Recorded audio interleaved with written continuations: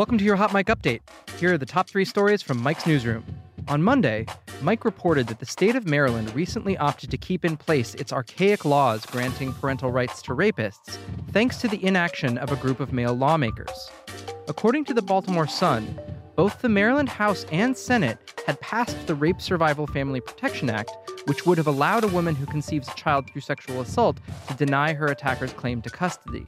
In the absence of a conviction for rape, the act would have required survivors to present a family court with clear and convincing evidence that the pregnancy was the result of non-consensual sexual conduct. Each body approved the bill with different wording, though, and on Monday last week, an all-male negotiating committee was convened to finalize the text. The committee continued its negotiations past 11 p.m., apparently having come to some kind of compromise at the last minute.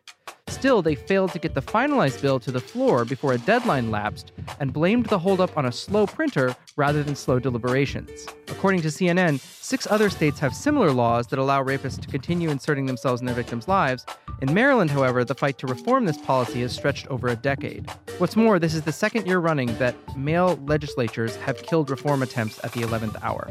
Also, on Tuesday, voters head to the polls for a special election in Georgia's 6th congressional district, the suburban Atlanta-based seat that's being billed as the first true test of the strength of the resistance movement against Trump. The seat, open thanks to GOP Representative Tom Price's ascension to head the Department of Health and Human Services, has been a strong Republican seat for the past several decades. But Trump barely carried the district in 2016, taking 48% to Hillary Clinton's 47% among the district's voters. As such, Democrats have targeted the seat for a pickup in Tuesday's special election. Democrat Jon Ossoff is the frontrunner in the race, earning him attacks from President Trump himself.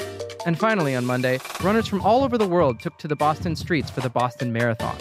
While tens of thousands participated in the iconic event, a few talented marathoners came out on top. The 26.2-mile race kicked off in the early morning, and the marathon's top runners made it to the finish in just over 2 hours. The first male runner to cross the finish line was Kenyan competitor Geoffrey Kirui with a time of 2 hours, 9 minutes, 37 seconds, while Kenyan runner Edna Kiplagat took the women's division with a time of 2 hours, 21 minutes, 52 seconds. According to Runtree, the average marathoner will spend 4 hours and 24 minutes running a race. That's the news for now. Check back later for more updates.